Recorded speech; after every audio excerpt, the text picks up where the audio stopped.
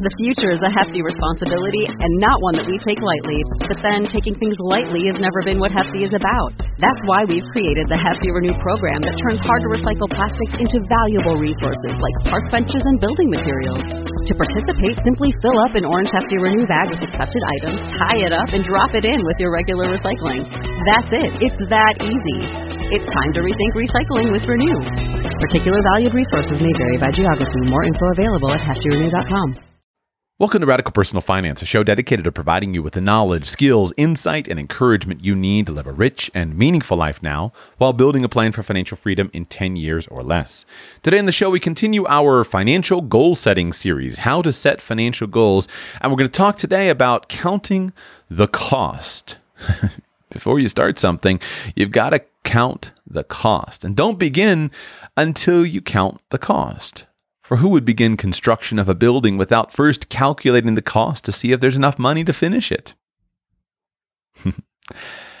There are two components that I want to talk to you about today, the financial cost and the opportunity cost. But basically it works like this.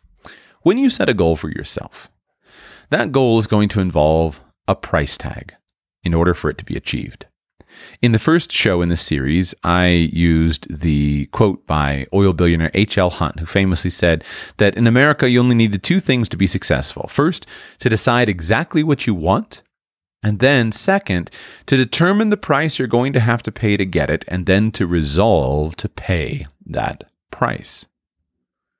And goal setting is as simple as that. You decide what you want, you determine the price that you'll have to pay to get it, and then resolve to pay that price. Now that quote, as I applied it in the first show in this series, is well applied to any goal, even those goals that have only a peripheral connection to finances. Something like, I want to lower my body fat by an extra 50 pounds. Well, you count the cost of what's going to have to be required and you do it. And although there may be some financial component to it, perhaps changing the amount of money that you spend on food, or perhaps purchasing some kind of coaching or exercise, access to a gym, something like that, those costs are more peripheral. But most of our goals involve costs that are more direct.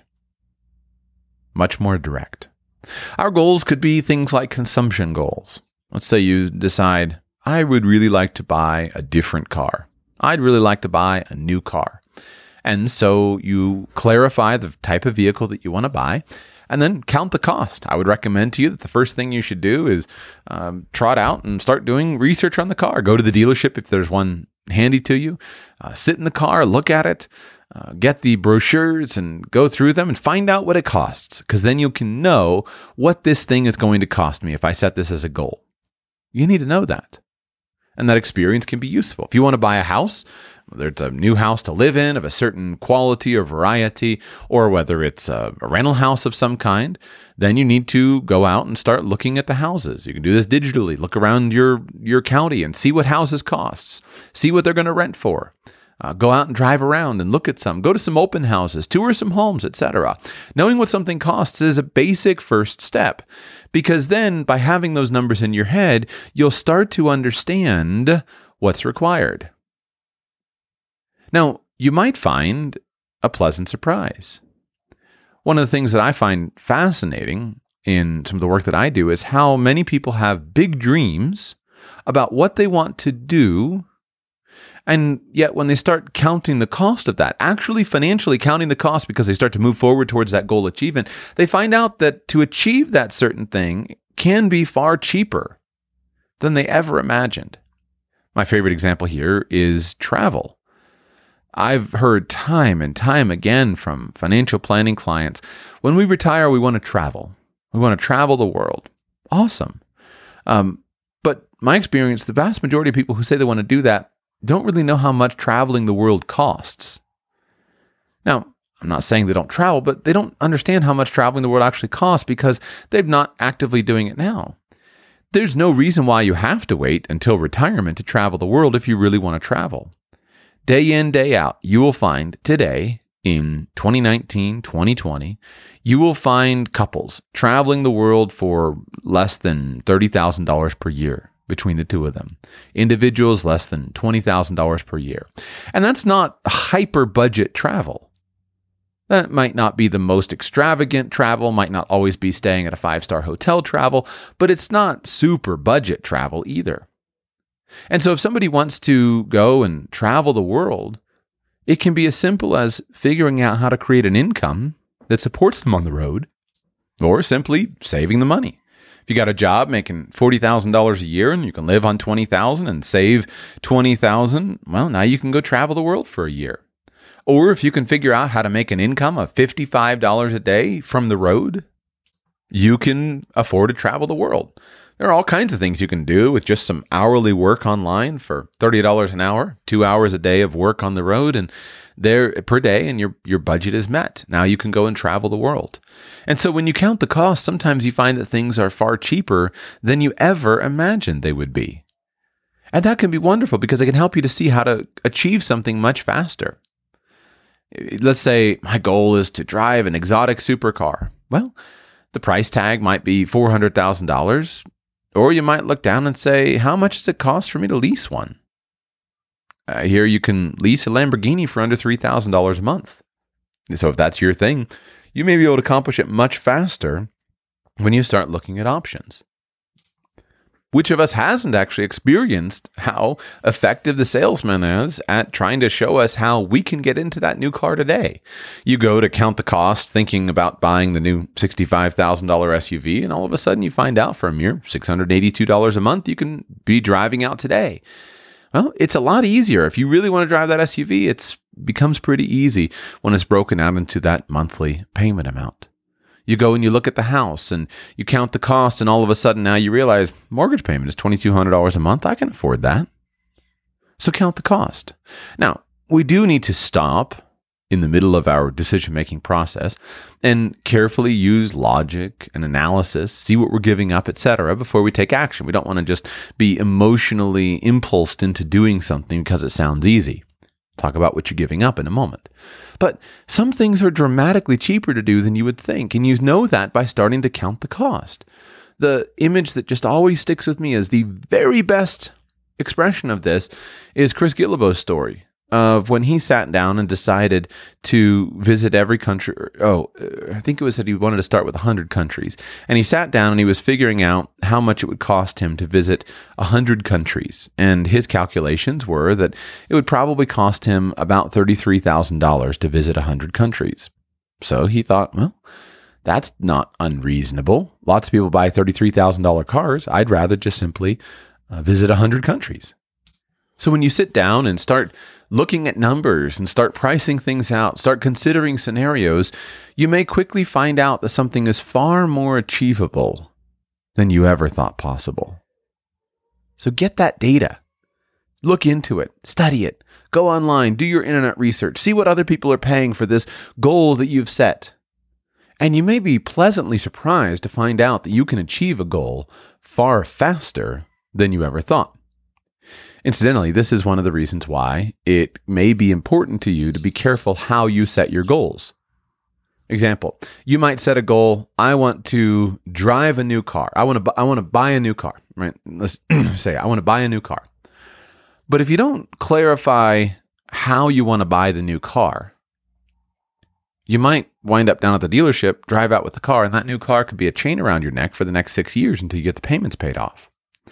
What I like to do is, when setting goals, think about how I can comfortably afford to buy something fun without sacrificing my financial goals, especially my wealth accumulation goals. So what I like to do is if I'm going to have an extravagant consumption item, an extravagant consumption purchase, for me, those things are usually more experiences rather than stuff. Then I want to look at it and say, how can I position this as a reward so I will simultaneously get wealthy and get this thing? So just to get the image in your head, instead of saying, I want to buy a new car, I would say, I want to buy this specific car with the monthly profit from this new line of business. Or I want to buy this specific car with the monthly profit from my new rental house.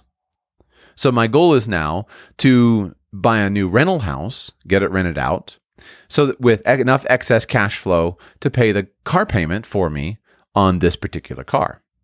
Then while I'm driving the car, I can feel relaxed and enjoy the consumption expense, knowing that I haven't sacrificed my wealth goals. Because when you start counting the cost of goals, you see that sometimes they interact. I want to be financially independent in 10 years, but I also want to drive a Lamborghini. Well, financial independence doesn't come from Lamborghinis. Lamborghinis might be part of your total financial abundance, but you first got to start with accumulating the money. And I would a whole lot rather have the Lamborghini after being financially independent than the Lamborghini first.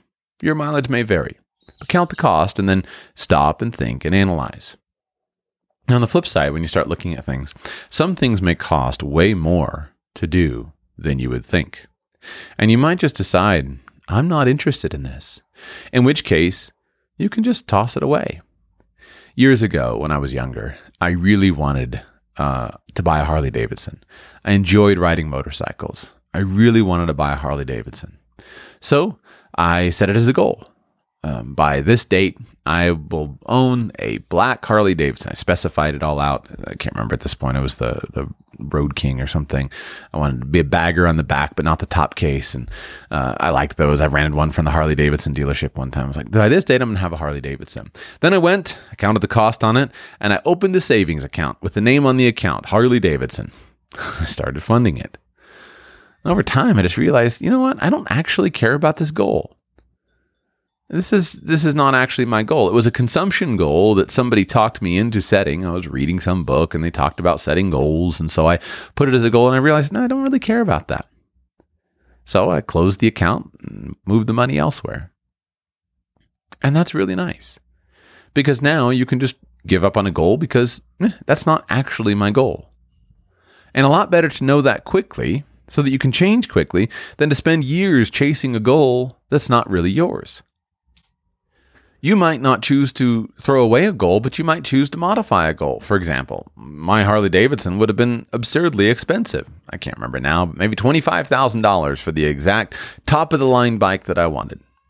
But there's no reason to buy a $25,000 bike if your goal is just to have a motorcycle. A $2,000 motorcycle will work great in most situations. And so you set the goal and realize it's just not worth it to me. I'm not willing to work and save and experience all the other costs of that $25,000 goal when I could have 80% of the benefit for $2,000. Some things cost way more than you think, and you can figure that out quickly when you start counting the financial cost. So count the cost. When you set a goal, count the cost. Now, we've talked about the financial costs, but financial costs are not the most important costs. And the reason is because money is the ultimate renewable resource. You can always get more money. You can always create more money. You can almost always earn more money. So money is the ultimate renewable resource. But there's one other resource that is the ultimate non-renewable resource, and that is time. Time is the ultimate non-renewable resource. And time is usually what's involved in our second area of cost, which is the opportunity cost. What is the opportunity cost of your goal that you're setting? Opportunity cost is what are you giving up in order for you to pursue or to achieve this goal? What will you be giving up? Now, these opportunity costs are a little bit harder to quantify, but they are no less real simply because they're harder to quantify. The fact that they're harder to figure out and harder to put a specific dollar figure on doesn't make them any less real. And as time marches forward, you'll find that you can't do everything equally well, so you're going to have to give something up. And as time marches forward, that's the non-renewable resource that you'll never get back. So when you set a goal, you got to be very careful that you really believe in that goal and that that goal itself is not going to cost you something very important. For me, many of the consumption goals that I used to set, I put aside because what I realized I would be giving up was higher goals such as financial freedom, or personal freedom or lifestyle freedom. I valued financial freedom more than I valued achieving the consumption goal. And frankly, that's basically the core basis of the modern FIRE movement. You have people who are basically looking at life and saying, well, I could have all these things, or I could have all these experiences now. I could have these various consumption items, or if I don't have these now, I could have financial freedom faster. And so many people choose to lower their consumption because they want to be financially free faster. Now notice the balance here. What's the opportunity cost of pursuing financial freedom? Well, what you give up is you give up experiences now, you give up purchases now in exchange for things later. Is that a wise move? Probably depends on the person. Probably depends on their goals. Probably nobody gets it completely right. I think if you talk to most hardcore FIRE devotees, I bet you that some of them would look back and say, I wish I had spent a little bit more here. I wish I had done that thing 10 years ago or 5 years ago instead of just saving all the time. Because now I look back and that's an experience I can't get back. Those are years that I can't get back. I can't go back and relive that time. But then, of course, on the flip side, what's much more widespread is you and I, at least, have probably experienced this, and most of our neighbors have, that many people would say, oh, I spent lots of money on an experience or lots of money on a thing. I wish I could go back and get that back. I wish I had a little more freedom today by having a little more money in my pocket. I doubt any of us are going to successfully achieve that perfect balance. Probably doesn't exist. But at least by thinking about it carefully and consciously, hopefully we can get a little bit closer toward that ideal balance. And the way that you get there is by counting the cost. You count the financial cost and you count the opportunity cost. What will this goal cost me to achieve, and what will I give up in order to achieve it? What will I have to stop doing in order to accomplish this goal? What will I have to stop spending money on in order to accumulate the money for this goal? What more work will I have to do in order to have the money for this? These concepts I'm giving you today are at the core of most of the modern financial conversation, especially the very loud financial conversation that much of this community is involved in relating to financial independence. As we sit here at the dawn of a new decade, or I guess the eve of a new decade would be more accurate, as we sit here at the eve of a new decade and consider forward 10 years, my goal is that this be the decade that you achieve financial freedom. That's my goal for you. So, following this formula that I have given to you here, we have to talk about what does freedom mean to you? What does financial freedom mean to you? Thus, what is the financial cost of financial freedom? Your number may be rather modest. You might recognize that if you can accumulate $10,000, you'll be in the top half of probably Western society, at least American society, given that you could lay your hands on $10,000. Well, that's a very doable goal. Your number might be far higher. Your number might be $5 million. And your target is to lay your hands on $5 million in order to achieve financial freedom. There'd be numbers far higher, far lower, but sit down and count the cost of what financial freedom means to you. But then you have to sit down and think about the opportunity cost. What will I be giving up to achieve financial freedom? Now, I'll just give you a little bit from my brain, a little bit from my story, and then you can use it as fodder to achieve whatever you want to achieve. And feel free to disagree with me, agree with me, doesn't really matter. Just go through the process for yourself and then hopefully make some intentional decisions for your situation. But here's how I tackled this problem. For me, my target has always been financial freedom. I want to have financial freedom. That's the goal. Lifestyle freedom. Freedom is a big deal for me. Freedom in all of its variations and permutations. And so when I ask myself the why do I want financial freedom? Well, some of the things that happen for me, some of the things that are important to me, are things like freedom over my time. I like to be in control of my time. I like to feel like I don't have to be somewhere at a certain time. I like to feel like I don't have to go somewhere at a certain time. I like to have control over my time. It's always been a dream of mine. When I sit down and imagine my perfect day is never involved an alarm clock going off. So, control over my time. Other things that financial freedom means to me means control over who I associate with. In my opinion, freedom of association is one of the most basic of fundamental human rights that most people never think to capture for themselves. And yet we all have it. Unless you're a slave in chains, you have freedom of association. I'll skip the rant. Freedom of association. One of the things that's important to me is freedom of speech.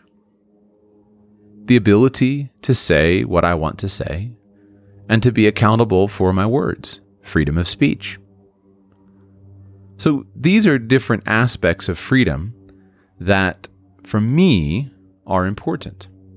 So now we come back to financial freedom. Goal, financial freedom. I have some numerical targets associated with that. But we start counting the cost. What is the financial cost of financial freedom? Let me use some numbers to put some math on this. In my opinion, the sweet spot for financial freedom is a starting point for an abundant and free financial life is somewhere between $6,000 to $12,000 a month. The median income in the United States, something in the $50,000 to $60,000 range. There's research that indicates that $70-something thousand is kind of a sweet point of happiness of earnings. Is a sweet point of happiness from some perspective. After taxes, you wind up in that $5,000 or $6,000 a month range. I think many people can live comfortably on $5,000 to $6,000 a month. What you miss out on in that budget, and this would depend if you're a single person, married couple, married with children, what you miss out on that budget is some of the experiences that are really fun and expensive. The weekend trip to New York City to take in a show or two and enjoy the Christmas cheer in New York City. Is it totally extravagant? No, it's not that extravagant, but it'll still cost you $6,000. The week ski trip, the European vacation, the cruise, those kind of things. If your tastes are simpler and they run to reading quietly around the firelight and book club discussions in downtown Toronto and etc., then of course you don't need as much money. If you have many children, as I do, and if you really prefer the idea of time in Europe and Broadway musicals and taking your children on interesting experiences, etc., then of course you increase your budget numbers. But I think somewhere in that $6,000 to $12,000 a month range is really, in many ways, an ideal number for many people. I've done budget analyses. Most people don't ever sit down when counting the cost and talk about what they can actually spend money on. Years ago, I did a show called Why You Should Probably Lower Your Financial Goals. Got a lot of great feedback from that show, where I went through different budgets and talked about how when you get to the higher dollar amounts, it's actually really hard to spend money. And so many people set very high financial goals without ever sitting down and thinking about what I actually spend the money on. So let's just say that your number is $8,000 a month as just a plug number here. And so you multiply 8 times 12 and you say, my goal is to spend $96,000 per year. And let's round it up to $100,000 for easy podcast math. So my goal is $100,000 per year. Well, then you sit down and you begin with the 4% rule. Let's go with the 3% rule for safety. So you multiply 100,000 times 30, and now you know your number is $3 million. Could be $2.5 million, could be $3 million, but you got a range and an expectation of how much money you would need to save to accomplish that particular goal. So you look at your savings rate and you calculate. Maybe you're saving $3,000 a month.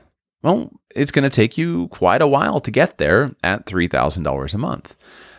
And so you start working on variations. Now, when I went through this for myself and I thought about what was important, I thought about the extreme savings. At the time that I first started working through this stuff, I had a high income, I had a good job, my own business, etc. But when I looked it through, I realized that for me, I didn't have to depend on purely finances just to accomplish freedom. But that for me, I could accomplish most of my why, my freedom, by just simply transitioning to a different kind of business. And that could be a lot faster way of achieving what I wanted to achieve. That may not be the same for you. If you sit down and you look at your job and you say, if I work this job for 3 more years, saving at my current rate, I'll be in a situation where I can achieve my personal financial goals. In which case, a sensible position would be for you to work at your job. Now, remember, of course, also we could play with the investment numbers. You sit down and you say, all right, in order for me to generate $8,000 per month, I would probably need, in my local area, I probably need 6 rental houses. And if I had 6 rental houses paid off, then I could achieve that goal. So you start buying rental houses. But you calculate the number. You think about the why. Then you think about what you give up. So when I went through the opportunity cost analysis, I realized that I could achieve financial freedom in a number of different ways. One way was by continuing in the business I was in at that time. And it wouldn't have taken that long for financial freedom, but it still would have been a number of years. Significant, not insignificant number of years. Well, when looking at it, here's the problem. Money is the ultimate renewable resource. Time is the ultimate non-renewable resource. If somebody really doesn't want to work and they want to be free, then of course you've got to become totally financially free so you can live on the income from your portfolio. But if you just want something like I did with freedom, and you like working and you intend to always work, for me, I will always work. I'll never retire. Because I believe that work is important. Some of the most important contributions we make to the world are in our work. And so I'll always work. Now, if you work for money, great. If you don't want to work for money, don't charge money. That's your prerogative. But work is something I'll always do. And so I was able to achieve one level of financial freedom fairly quickly by seeking to build ways to earn an income and support myself through building a different business, a business that would allow me freedom. And I'm grateful to be able to do that. Very blessed. Talk with my wife frequently. Just last night, I was talking to her about going into a different line of business, and we were brainstorming it out. This other line of business could be extremely profitable. It's something that I know well. We're talking about opportunities and numbers, etc. I just said, I can't give up the freedom. I cannot imagine a better situation than I have now. I'm not willing to give up the freedom with all of the hardship, with all the things that are difficult. At the moment, I'm not willing to give up the freedom in order to go back into less freedom in the other situation. Now, don't copy me unless my situation is similar to yours, but do the analysis. I've done this type of analysis for people, and the answer is, well, what I'll do is I'll keep a job as a firefighter or as a teacher or enjoy or work till I get my military pension, because what I get is something valuable that gives me a baseline level of freedom. And what I give up is not something that is particularly bad for me to give up. The opportunity cost for somebody who wants to be a firefighter, for example, I've always thought it's a pretty cool job. Say, what's the great cost of my being a firefighter? I like what I do. I like the schedule. I feel like it's important. I feel like it's a service. I enjoy the physical work. Gives me a great income now that I have lots of time to enjoy. I get a great pension, which really helps my plan for financial independence and financial freedom. It's a wonderful thing. And so I give up a little bit of freedom now. I give up a little bit of flexibility now, but I get all these other benefits. Go for it. Do your own analysis. But as you work through this process, this is the analytical process that you can apply to your own situation to try to come up with the best solution for you. Set a goal. Dream a big dream. Think about the price you'll have to pay for that dream. And the clearer that you can get that goal, the clearer you can get that dream, the easier your plan will be. Think about why this is important to you. If your why is big enough, I can promise you, you will find a way to achieve it. And then think about different levels of how. How can you do this? What are the opportunities that you have? How can you do this in a more efficient way? How can you do this now? Get your creative juices going. Count the cost carefully. Count the financial cost. Work through different ways of looking at it. Look at the budgets. Think about the math. And count the opportunity cost. What will you have to give up by pursuing this goal? Then we work towards the next step. But that will be in another show. As I go today, I want to make an announcement and give you a plug here. Over the last couple of weeks since my Black Friday sale, I've been totally inundated with doing consulting work. And it has been awesome. Really, really awesome. I forgot how much I enjoyed doing financial planning and consulting. With a lot of extensive travel and new children and whatnot, I couldn't keep a calendar. And I'd have people reach out to me like, I'm sorry, I can't even commit to a calendar appointment because everything was just so haywire. But at this point, I've gotten my life back onto a smooth, more disciplined track, etc. Things are functioning very smoothly. And so now I can keep a calendar. And so as I've opened this up, it's been just awesome. It's been absolutely awesome. And I so enjoy it. You are the best listener in the world. I've got the coolest listeners. I'm frankly intimidated by so many of you, and I wonder, like, why is this person coming to me? I just want to, I always give one of my pieces of advice is go to people and ask them for advice and ask them what's worked for them, and more than half of my consulting clients, my impulse is just to say, listen, can I interview for Radical Personal Finance so I can share your story with the world, because we want to learn from you. I don't have anything to teach. Let's just learn from you. It's been so great. But it's so energizing to me and motivating to me because I love it. So one of the decisions that I have made is here in 2020, I'm going to dedicate a significant part of my weekly schedule to doing some consulting work. And it's going to be a regular thing, and primarily for me. One of the biggest costs, back to opportunity costs, right? This still fits into the content of today's show. One of the biggest costs that I have found of leaving a more traditional corporate environment is the solitude. I don't want to use the word loneliness, because I'm not lonely. I have a vibrant social network, a vibrant family life. I'm not lonely, but it is a form of solitude, and I miss the camaraderie of the office environment. I miss it. I miss that sense of being on a team, that sense of purpose. Now, of course, I'm leading my own team and seeking to build that, but because I've chosen to do what I do virtually, I don't get to enjoy those same benefits of the coffee pot chatter and things like that. It's really a big benefit of working. My sister always used to say that she went to work just to see her friends every day. And I thought she was silly for saying that, but I understand more now what she was saying that I didn't understand back then. And so the consulting work has been so encouraging for me to really tap into that same context.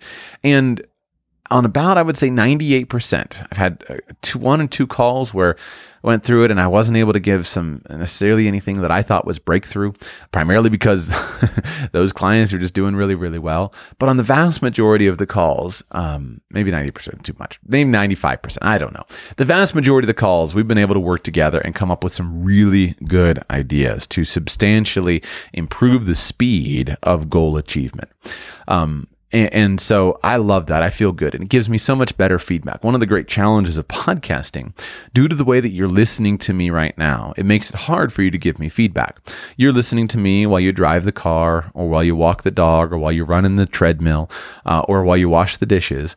And due to that, it's hard for you to reach out to me. Your hands are covered in soapy water. You have to dry them and go get the phone and tap out on some dumb little keyboard an email to me. And I appreciate it when you do that, but it's hard. Whereas when I speak live in person, voice to voice in real time, two-way synchronous communication, it's just so great that we can have instant feedback and we can adjust the ideas and everything can change quickly. And so that has been really, really awesome. So I'm going to do a lot more, but I'm going to do 10 hours a week, no more than that, but I'm going to do 10 hours a week during 2020. So I would invite you, if you would like to engage in a personal consulting call with me, reach out to me and send me an email, joshua@radicalpersonalfinance.com. And I want to tell you this.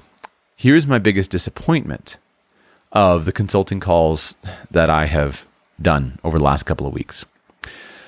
The vast majority of my consulting clients, I didn't sit down and calculate the numbers, so I'm just going with the gut here. 70 or 80%.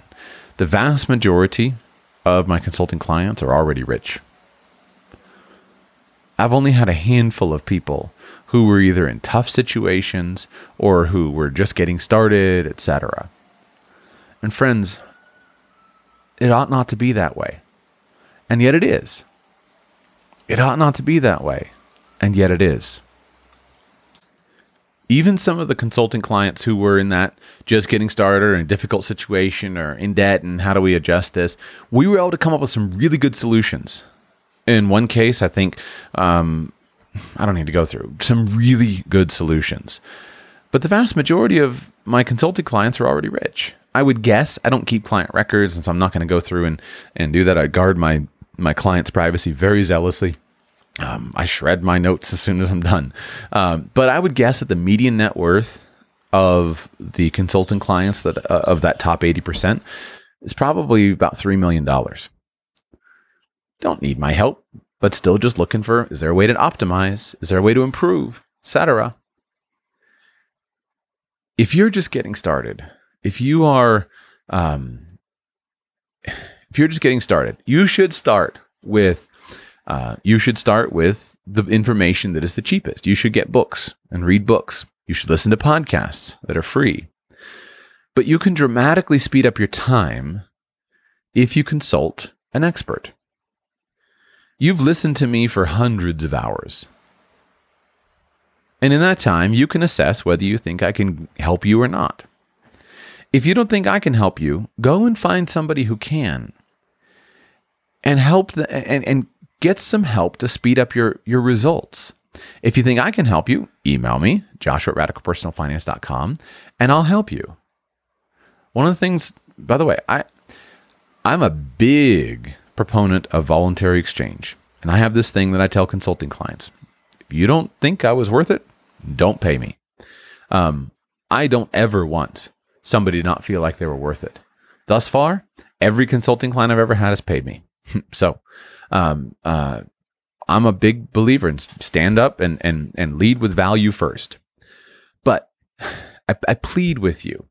My email box should have been filled. The deal that I offered for Black Friday was insanely cheap. I've raised my prices for next year. And I knew, I was like, okay, I'll get back in the rhythm of I'll offer big sale. And I'm so grateful that so many of you responded. But my deal that I offered on Black Friday was insanely cheap. And it should have been 80% filled with people who are just getting started. Because often you can make as a consultant and as a coach, you can make the biggest difference with somebody who's just getting started to clarify something, etc. And I loved doing the work that I've done over the last couple of weeks, helping very wealthy people. But I want to help unwealthy people too. I want to speed up your results. So remember this. Over the years, one of the things that has served me the best, and this is entirely self-serving because I'm talking to you in the context of an ad, it's still true. One of the things that has been most helpful for me is to get and pay for the very best advice I can get and pay for. And that speeds up your results. because it saves you time. Money is the ultimate renewable resource. Time is the ultimate non-renewable resource. And we go through phases in life. When you're just getting started, you have no money and tons of time. And so you value the money more than the time. As you get older, you start to value the time far more than the money. Only you know where you are in that process. But one of the best things you can do to improve your performance is seek out the best advice that you can get. I think I'll do I'm adding this to my list to do before the end of the year. But I'm going to give, in the next week, after I finish this goal setting series, I'm going to give you a series on financial goals that I think you should set. One of those goals is to choose an amount of your income to invest back into yourself. It is dumb for you to save 10% of your income into your 401k if you're not also investing 10% of your income back into yourself. Or 5%. I don't know the right number. But you've got to invest back into yourself. And so when you're earning in the early years, those numbers are small. You invest in yourself by buying books. You invest in yourself by buying courses. You invest in yourself by getting just a little bit of help here and there from somebody. And then as it grows, you hire better and better coaches, better and better consultants, and you move up and up and up. And that's what speeds up your results. So I just want to tell you, I'm booked for the rest of December. But I'm committing 10 hours a week starting in January, all through 2020, 10 hours a week to doing consulting work. If you're interested in that, email me, joshua@radicalpersonalfinance.com. I'll give you the details. But you will find it to be one of the most valuable things that you can possibly do if you care about getting results quickly. It's important. It's important that you invest in yourself, because if you invest in yourself and you get somebody who can see your situation dispassionately, non-emotionally, and help you think creatively, you can dramatically increase the speed of your results, and that matters. Add over, email me, joshua@radicalpersonalfinance.com.